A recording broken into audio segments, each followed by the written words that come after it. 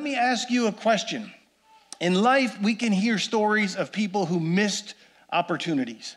Things like failing to buy land in the Orlando, Florida area back in the 1960s when Walt Disney bought up swampland and made it into what is now the Walt Disney World Resort, or failing to invest in a small little company that looked like a piece of fruit with a bite out of it back in the 80s and 90s called Apple. Or more recently, maybe failing to buy Amazon stock or Bitcoin, if you even know what in the world that is. And we miss these opportunities. And history is replete with missed opportunities. My question for you is, what is the greatest opportunity in life you could possibly miss? I believe the greatest opportunity you could ever possibly miss is failing to investigate the Christian faith for yourself. Not based on what anyone else has told you, not based on what you think you remember when you were growing up in church, not based on some blog post that someone wrote sometime and you go, well, there's it. That determines everything. I mean, digging in and asking questions for yourself. The reason I believe it's the greatest missed opportunity if you don't take advantage of it is because if there is a God, and if this God has revealed himself and the truth about himself through the Bible, and if this God has promised to meet the greatest and deepest needs of the human heart through the person of Jesus Christ and the indwelling of his Holy Spirit, and if this God says now, not only that, but there really is, when you die, there is an eternity.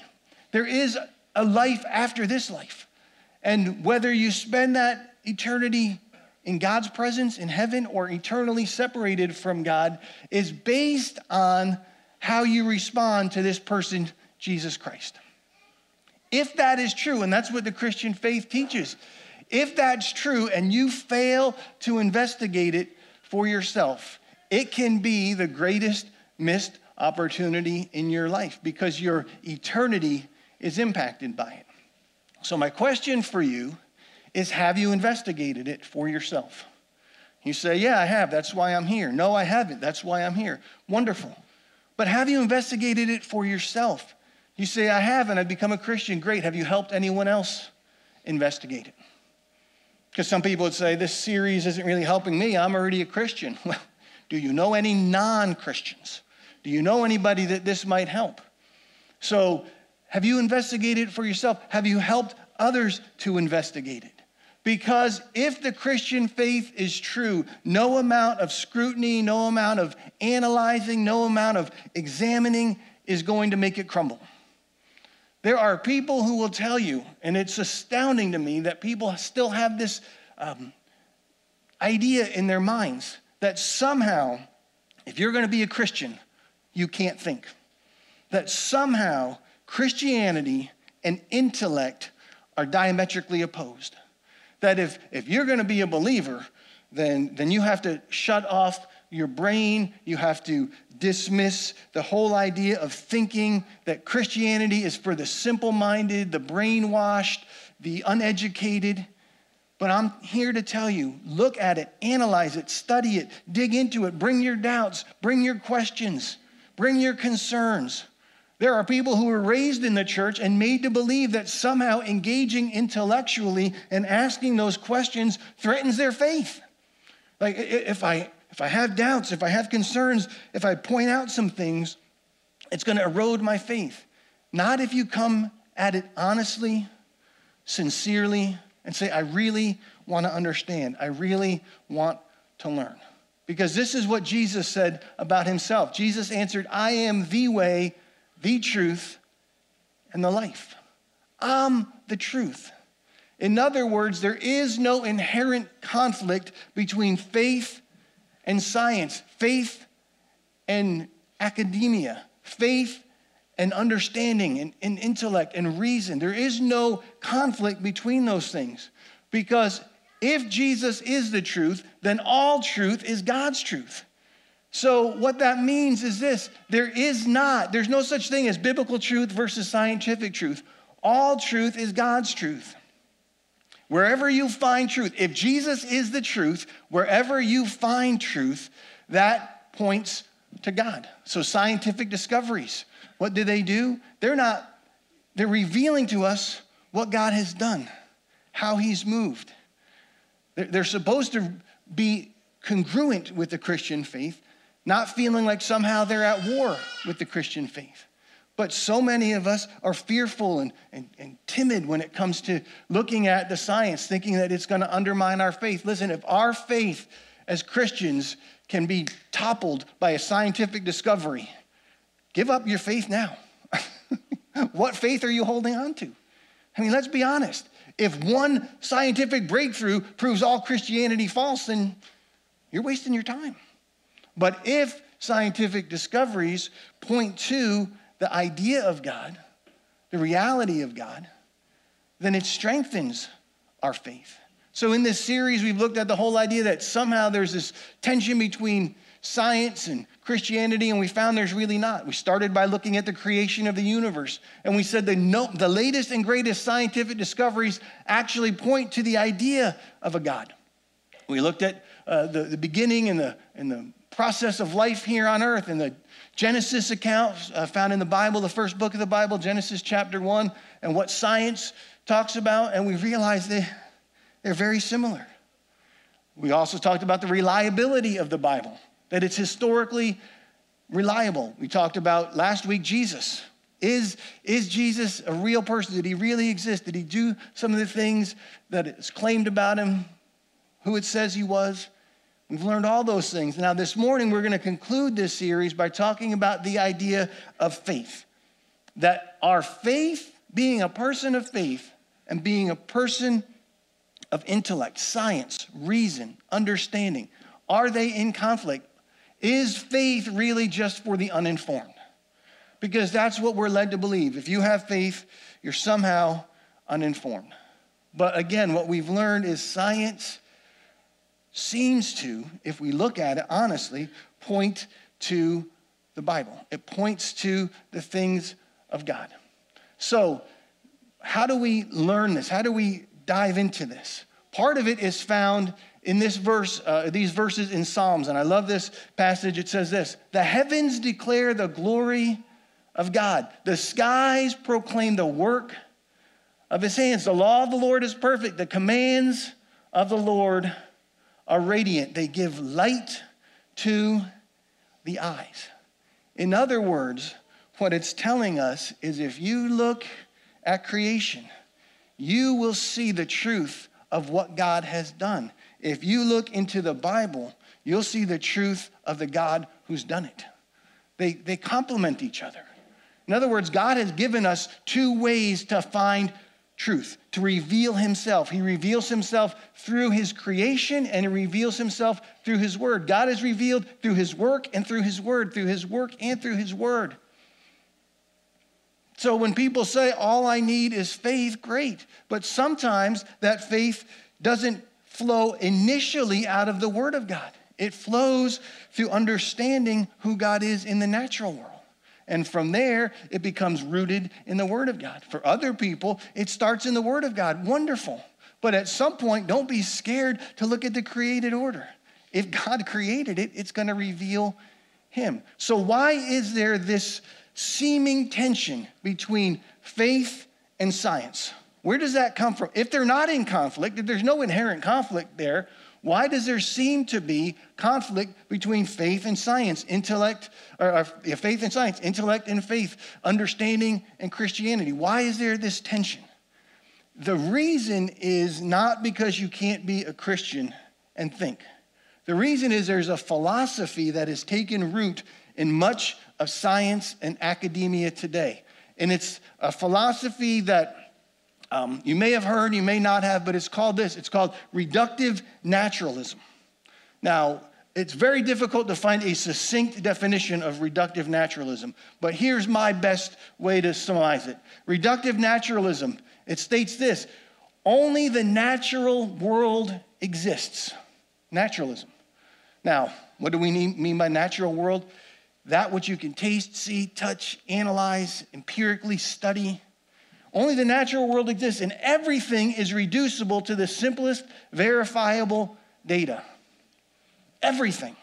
including morals. Why do we hold to some moral standard? There is something somewhere in the natural world that compels us to do that. It's not a God. See, reductive naturalism say the only thing that's real is the natural world. Therefore, anything supernatural, the idea of God, the idea of a realm beyond this world is off the table. It can't be. The only thing that's real is nature. The only thing that's real is the natural world. So the idea behind it is that what you can verify is true. It's terrible science. If the mantra is follow the science, then bad science starts with a presupposition that says, where the science leads, I won't go. There's some things that are off the table. If the science leads here, I refuse to go there because I've already predetermined, I have this presupposition that this isn't possible. So I won't follow where the science leads. It's actually created a religion. Nobody goes to this church, but it's a religion. It's called scientism. It's the deification, the exaltation of science above everything. Science becomes God. So it's no longer science versus faith, it's scientism. Scientism isn't trying to prove that God does or does not exist. Scientism says the test tube is God. And that's all there is. So that's where this seeming tension comes from. But if we don't start with a presupposition as believers that says this is how it has to end, if we say, listen, I'm struggling, I have questions, I want to understand, science has discovered this and said that, and if God created this, then I don't want to dismiss that. I want to say, how do these two come together? We can engage our minds, we can engage our intellect, we can engage our understanding, and what we'll find is a God who meets us there. God invites us to come and talk with him, reason with him. He even invites us to argue with him. I know that sounds horrible. I don't mean like argue, like get in God's face and say you're wrong, but say, I don't understand this. This doesn't make sense to me. Because we're created in God's image. And God is he has understanding. He has reason. This is what it says in Isaiah. Come now, the Lord says, let us reason together. God says to you and to me, come on. Let's just sit down and talk. Let's discuss the issue. Let's hash this out. You've got questions? That's fine. I'm not bothered by your questions. I'm like God. So let's talk. Now, at some point, you do have to get to the point where all your questions, all your concerns, all your examinations, all those things, and you have to settle something at some point. What will I believe? But God's not mad because you have questions. He's fine with it. We see this played out beautifully in Jesus' interaction with this man named Thomas. Now, you may be familiar with the story. Thomas was one of Jesus' closest friends, one of his 12 disciples. Jesus had a lot of followers, but he had the 12 that he just lived life with for 3 years. And we've come to know Thomas as Doubting Thomas. We kind of give him a bad rap. Doubting Thomas. He didn't believe. He was a doubter. And we put his bad spin on it. Jesus didn't put a bad spin on it at all. Jesus understood how Thomas was wired. He understands how you're wired. He understood that Thomas had questions. And he was fine with Thomas asking some questions. So let me give you the background. Here it is. Thomas has followed Jesus for 3 years. After 3 years, Jesus is crucified. He's killed. Put to death. It's what we think about on Good Friday coming up. And he's laid in a tomb. A stone is rolled in front of him. 3 days later, people say Jesus rose from the dead, and some people see him. Some people said they saw him. They're running around saying Jesus is alive. And Peter and James and John are telling everyone, we've seen him. We've seen the risen Lord. But Thomas says, I haven't seen. You know what I saw? I saw him beaten. I saw him tortured. I saw him hanging on a cross. I saw him die. I saw them take his body and lay it in a tomb, and they rolled a rock in front of it, and as a result, it rocked his world. He was shaken. People say, we've seen him. He says, I don't know what you've seen, but I know what I've seen. I've seen a lifeless, limp corpse that was laying in a tomb. That's what I've seen. And that's all I've ever seen. Listen, if that's what you saw, that's what I saw, that's about what we would believe.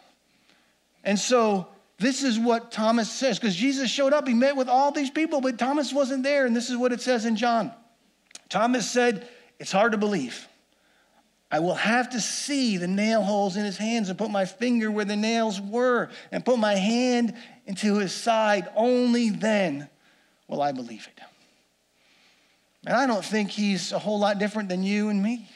Believe in God. Well, believe that God created everything. But science says this. It's hard for me to believe that. It's hard for me to grasp that. Okay, look into it. Examine it. Press in. It's fine. It's not a problem. Look into these things. So what happens? Thomas says, I'm having a hard time believing this. And what do we see happens? It says this.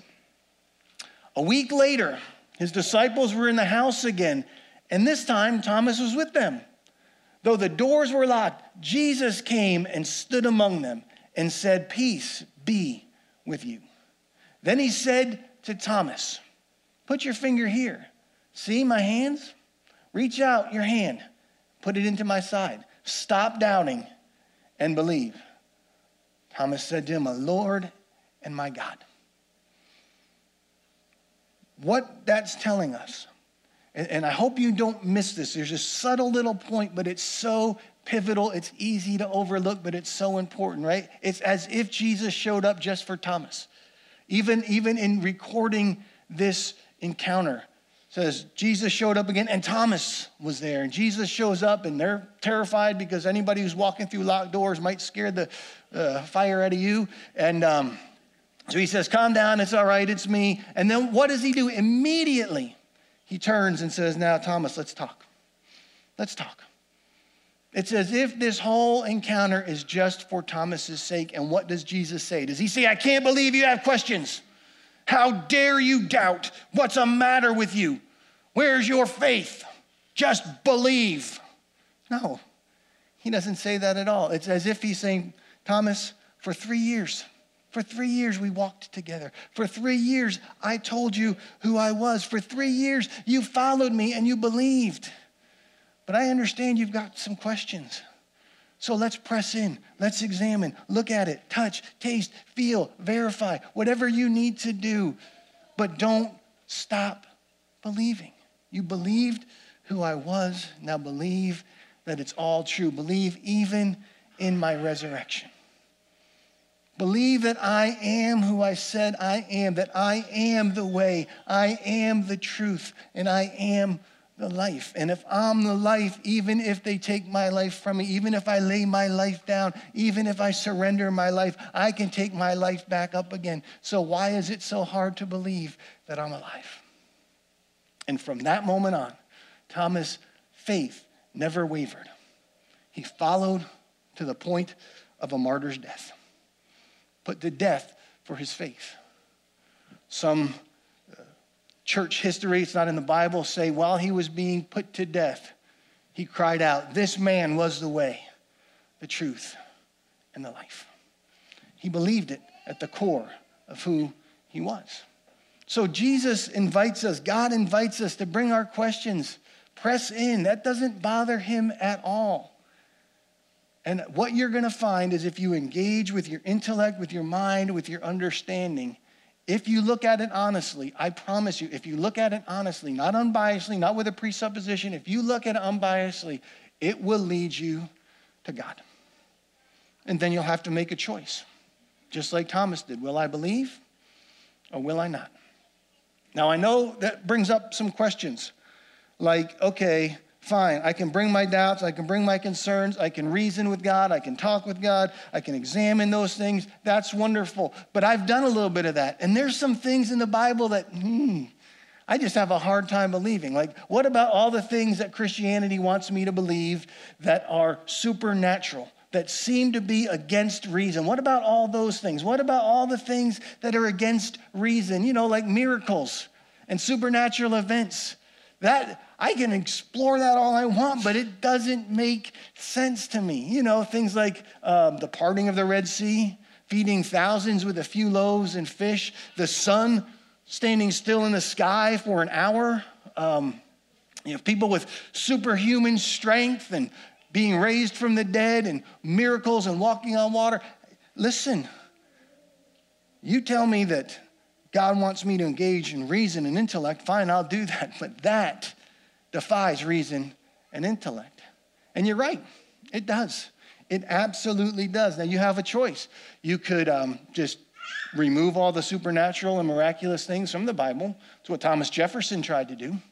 Thomas Jefferson said, we are so enlightened, we are so informed, we are so advanced now that we no longer need to believe those fairy tales. But the teachings, the values, the principles that are espoused by Jesus are still worthy of consideration. So we're just going to pretend that the supernatural parts aren't there. You can do that. The problem is you're left with a lot of blanks, a whole lot of blanks. So what do you do with the miracles? What do you do with the supernatural? Listen to me. I understand that a supernatural act defies the laws of physics, defies scientific principles, defies reason how we understand things. It does those things. But the reason they do those things is because they're miracles. Miracles are not scientifically possible. That's what makes them miracles. Listen, I know we use the term in lots of different ways. The miracle of a sunrise, the miracle of a child's birth. Those aren't miracles in the proper sense. They're wonderful. They're inspiring. They stir something in us. They're not miracles the way a miracle in the supernatural way is a miracle. A miracle, by definition, at a moment, violates, suspends, goes beyond the scientific laws and principles. Now, here's the thing. If you're a reductive naturalist, you have a huge problem with miracles. You have a huge problem with the supernatural.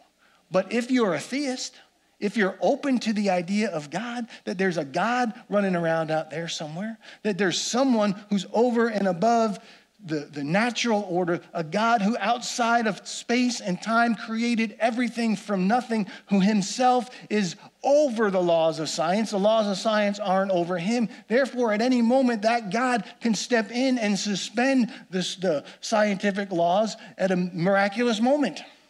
I don't have a problem with that. But it does require some point of faith. So faith is required, absolutely, 100%. But don't say there can't be a God because there's supernatural, or the Christianity can't be true because there's supernatural, miraculous events in the Bible. That's starting with the presupposition there is no God. If there is no God, then you're right. The supernatural and the miraculous are a problem. But if you don't start with that presupposition, it can lead you to God. So you have to wrestle with these things. Engage your mind, engage your understanding. It doesn't bother God at all. So I want to end with this thought.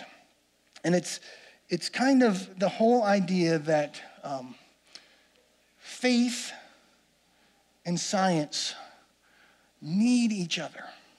What I mean by that is if we reduce life to science, to academia, to understanding, and we try and remove God from the equation, we always find ourselves wanting. Reductive naturalism has proved insufficient to the human condition. Because if we say there is no God, we don't want God, we're going to push God out of the equation, we're left so very, very, very alone. We're left with all kind of questions and doubts about why we're here, purpose, meaning, the meaning of life, the meaning of our lives. But it is a constant war in our world. Because and I'm going to use the term world, but when I say world, I just mean our natural impulse as human beings. The world wants to live free from God. But the result is lifelessness. It's what happened in the Garden of Eden.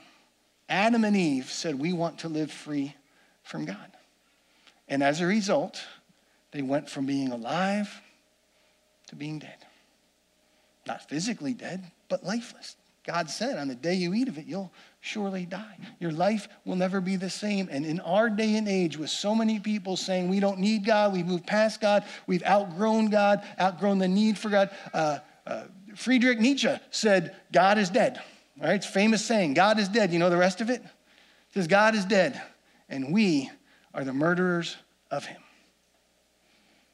We're the murderers of him. What is left for us? Lifelessness. Right? We live in a day and age where we've got everything. We've got more technological advances. We've got more psychological understanding. We've got more thrills. We've got more ways to produce self-care and all those things. And yet the amount of dysfunction in our lives is growing exponentially. We're not full of life and joy and happiness. I don't care what you put on social. We are full of death. Because we've said we can do this without God. Look how happy I am. But we're not happy. Look how great my life is, but it's not so great. Because we have in us a desire to connect with something bigger than us. Listen, you know this, I know this, we all know it. There is something, intrinsically we know this. I don't care who you are. There's something outside of the five senses. We all know that. That there's something beyond what we can taste, see, smell, examine, look at, touch. There's something out there. What it is God. So it leaves us with one last question as we wrap up this whole series, and it's this. Then why doesn't God do more to reveal himself? I mean, why doesn't God just make it just so blatantly clear that there'd be no reason to doubt? I mean, why doesn't God just slap us all in the face and say, it's me, hello, believe, believe, believe? Some of us would say he has. Through the Bible, through creation, all the things we've talked about, he has made himself abundantly clear. But I think what people are asking is, why doesn't he make it clear? Why doesn't he leave no sliver of doubt? Why doesn't he just write it in the sky? And then everyone will believe. Well, the answer, believe it or not, is found at the conclusion of the encounter that Jesus had with Thomas. And here's what Jesus said to Thomas. Jesus told him, you have believed because you have seen me. But blessed are those who haven't seen me and believe anyway. In other words, what Jesus is saying is, I want you to engage with me, heart, soul, mind, and strength. I want you to be in a relationship with me. See, God can make himself so apparent and show himself in such a way that everyone would believe. We'd be reduced to trembling, frightened people on our knees. And we'd say, we all believe. And one day that's going to happen when Jesus returns. When God sets all things right, every knee will bow. Every tongue will confess. But it's not an entered into freely relationship. At that point, God shows up and we're all scared witless. We're all going, oh my gosh. But at the moment, right now, God says, I want a personal relationship with you. If I reveal myself and force you to believe, you're not entering into a relationship. You are accepting what you have no choice. But God is a person, and he is personal. And he wants us to engage with him at that level, to believe in our hearts, to engage our minds, to have our souls and our spirits come alive, and to live for him. That's what God wants for you and for me. The headline of Christianity is not God's hiding somewhere. And maybe if you look hard enough, you'll find him. The headline of the Christian faith is that God has made himself visible. That Jesus came, God in the flesh, and showed up. And as a result, we can enter into a relationship with him. Isaiah says it like this: seek the Lord while he may be found. Call on him while he is near. So when it comes to engaging your intellect, engaging your mind, studying things, don't start with the idea that there can't be a God. Start with the idea that if there is a God, I hope he's made himself knowable. I hope he's made himself findable. I hope I can engage with him. Because what kind of a God says, come and find me, but I'm hiding? That's what a toddler does. But our God is not a toddler. Our God says, I'm here. Just look. Just look. I can be found. I've come near. In other words, God is near and God can be found. So I'm going to ask if you'd stand to your feet. I don't know where you are with your walk with the Lord. I don't know where you are in a relationship with God. But there's two things I want to focus on in this next few moments in a time of prayer and as we come into a time of worship.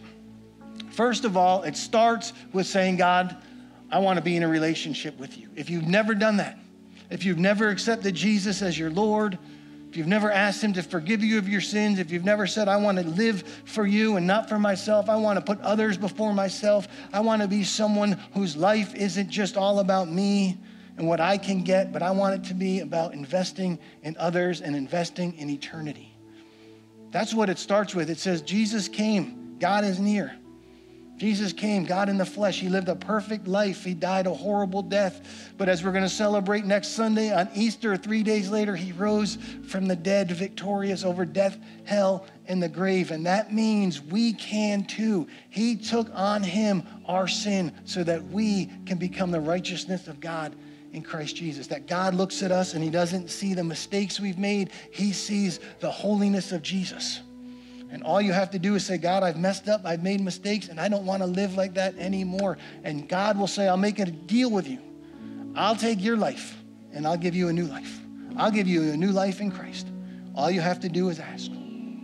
So if you've never accepted Christ as your Savior, that's where it starts. So I'm going to ask if everyone would close their eyes, bow their heads. If you have never made a commitment, or maybe you have and it was a long, long time ago and you've wandered away and you want to come back, you want to start that new life with Christ for the first time, or you want to start over again because you know you've wandered. I don't mean you made a mistake this last week. I mean you've wandered for months, years, decades. If that's you, right where you are, just raise your hand. If you're online, click the button that says, I want to give my life to Christ. Now, I want to lead you in a prayer. If everyone would pray this prayer after me. It's not the words that are magical. The words matter, but it's the heart that you mean this. You're sincere. If you're sincere and you mean this, you're entering into a relationship with God through Jesus Christ. So just say these words after me. Heavenly Father, I come to you now, and I ask you to forgive me. I've made mistakes. I've hurt people. I've lived for myself, and I'm so sorry. I can't fix it. I can't change it, but you can forgive me. So I take everything I've done and give it to you. I lay my life down and receive new life in Christ. Forgive me. Give me freedom. Give me joy. Fill me with a lightness of heart. Help me to live for you, to tell others about you. And God, help me to follow you my whole life. That when I leave this world and I stand before you, I would hear you say, well done, my good and faithful servant. In Jesus' name I pray. Amen, amen. Now, if you prayed that prayer, welcome to God's family. After our service, please come let someone pray with you and for you, help you take your next steps with Christ. If you're joining us online and you prayed that prayer and you push that button, please click the button that says connect with us. We want to follow up with you. You don't live and walk the Christian faith alone. You do it with others. Now, for the rest of us, maybe for you, it's not so much that you've not made that decision. You're following Christ, but you've got questions, you've got doubts. You feel like God is not near. You feel like God is far, far away. You show up at church, you pray, but every day at home, it's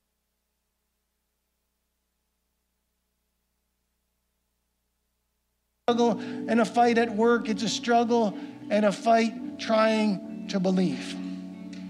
It's not that God is far away and you have to keep searching for him. It's that you have kind of drifted. But here's the thing, God is near and God can be found. God can be found because God is near. God says, I want to be close with you again. All you have to do is say, God, I want that. I want that closeness. I want that nearness. I want that intimate relationship with you that seems to have grown cold. And God says, great, let's do this. Let's do this. Let's do this. So we're going to sing a song, and it's called Run to the Father. Run to the Father, run to the Father. And if you know right now you're feeling like you're somehow distant from God, run to the Father. So again, I'm going to ask if everyone would close your eyes and bow your heads. If that's you, this is between you and God. So please just keep your eyes closed, your head bowed. But if that's you and you would say, I feel distant, it's a fight, it's a struggle, I'm full of doubts, I'm full of questions, I'm full of just things I'm wrestling with. Everything seems like a fight. Everything seems like a battle. Even when I come to church, it just feels like I'm going through the motions. Oh, God says, I've set you up. I brought you here right now for this moment. And I've been waiting. And if you will simply say, I'm running to you, I'm coming back to you. God is near and God can be found. So if that's you, just have the courage to slip your hand up. Just raise your hand and say, I want that close, intimate relationship with God. I want it again. I want it to come back alive. I'm tired of everything being a fight and a struggle. I want that. Because when you get close with God, he brings joy, he brings life, he brings a sense of settledness and peace. God, I'm praying right now that as we spend these next moments with you, God, would we run into your presence? Would we come close to you because you've come close to us? Would we find you because you left the 99 and you came and found us? Because God, you are near and you can be found. So here's what I'm going to ask as we sing this song. If that's you, if you'd say, I want that closeness with God, there's going to be prayer teams up here, but I encourage you, it's symbolic. There's nothing holy about being up here. But if the idea is I want to come to God, I want to step closer to God, then sometimes what we do represents what's inside of us. So step out from where you are and step forward and come forward. Let someone pray with you and be in God's presence and let him move in your life. Let's worship God together.